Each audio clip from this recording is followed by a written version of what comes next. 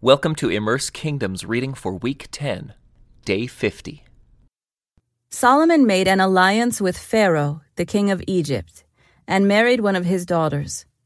He brought her to live in the city of David until he could finish building his palace and the temple of the Lord and the wall around the city.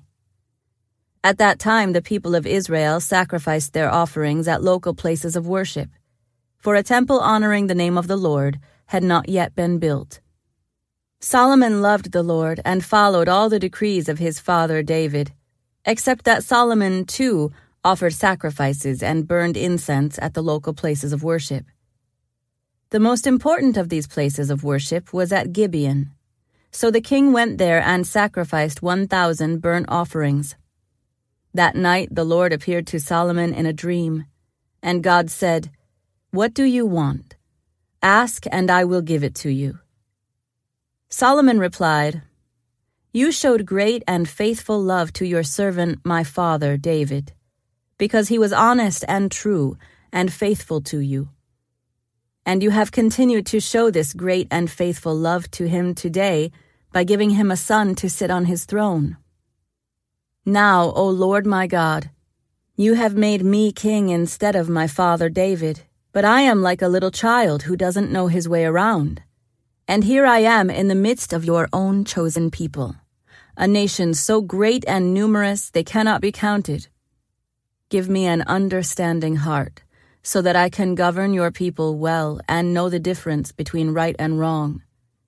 For who by himself is able to govern this great people of yours?" The Lord was pleased that Solomon had asked for wisdom. So God replied, "Because you have asked for wisdom in governing my people with justice, and have not asked for a long life or wealth or the death of your enemies, I will give you what you asked for. I will give you a wise and understanding heart, such as no one else has had or ever will have. And I will also give you what you did not ask for, riches and fame. No other king in all the world will be compared to you for the rest of your life.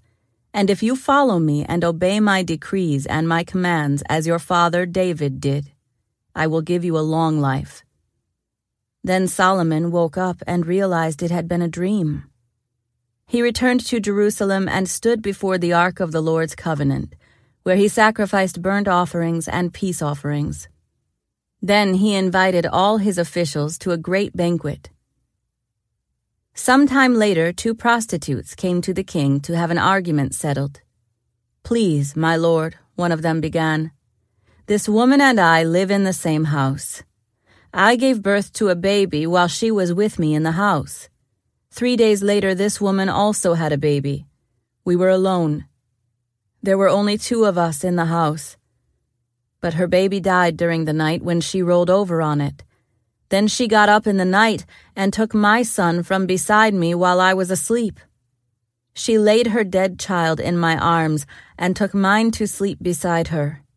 And in the morning when I tried to nurse my son, he was dead. But when I looked more closely in the morning light, I saw that it wasn't my son at all." Then the other woman interrupted, "It certainly was your son, and the living child is mine." "No," the first woman said, "the living child is mine, and the dead one is yours." And so they argued back and forth before the king. Then the king said, "Let's get the facts straight. Both of you claim the living child is yours, and each says that the dead one belongs to the other. All right, bring me a sword." So a sword was brought to the king. Then he said, "Cut the living child in 2 and give half to one woman and half to the other." Then the woman who was the real mother of the living child and who loved him very much cried out, "Oh no, my lord! Give her the child. Please do not kill him." But the other woman said, "All right, he will be neither yours nor mine. Divide him between us." Then the king said, "Do not kill the child, but give him to the woman who wants him to live, for she is his mother." When all Israel heard the king's decision, the people were in awe of the king, for they saw the wisdom God had given him for rendering justice. This concludes today's Immerse Reading Experience. Thank you for joining us.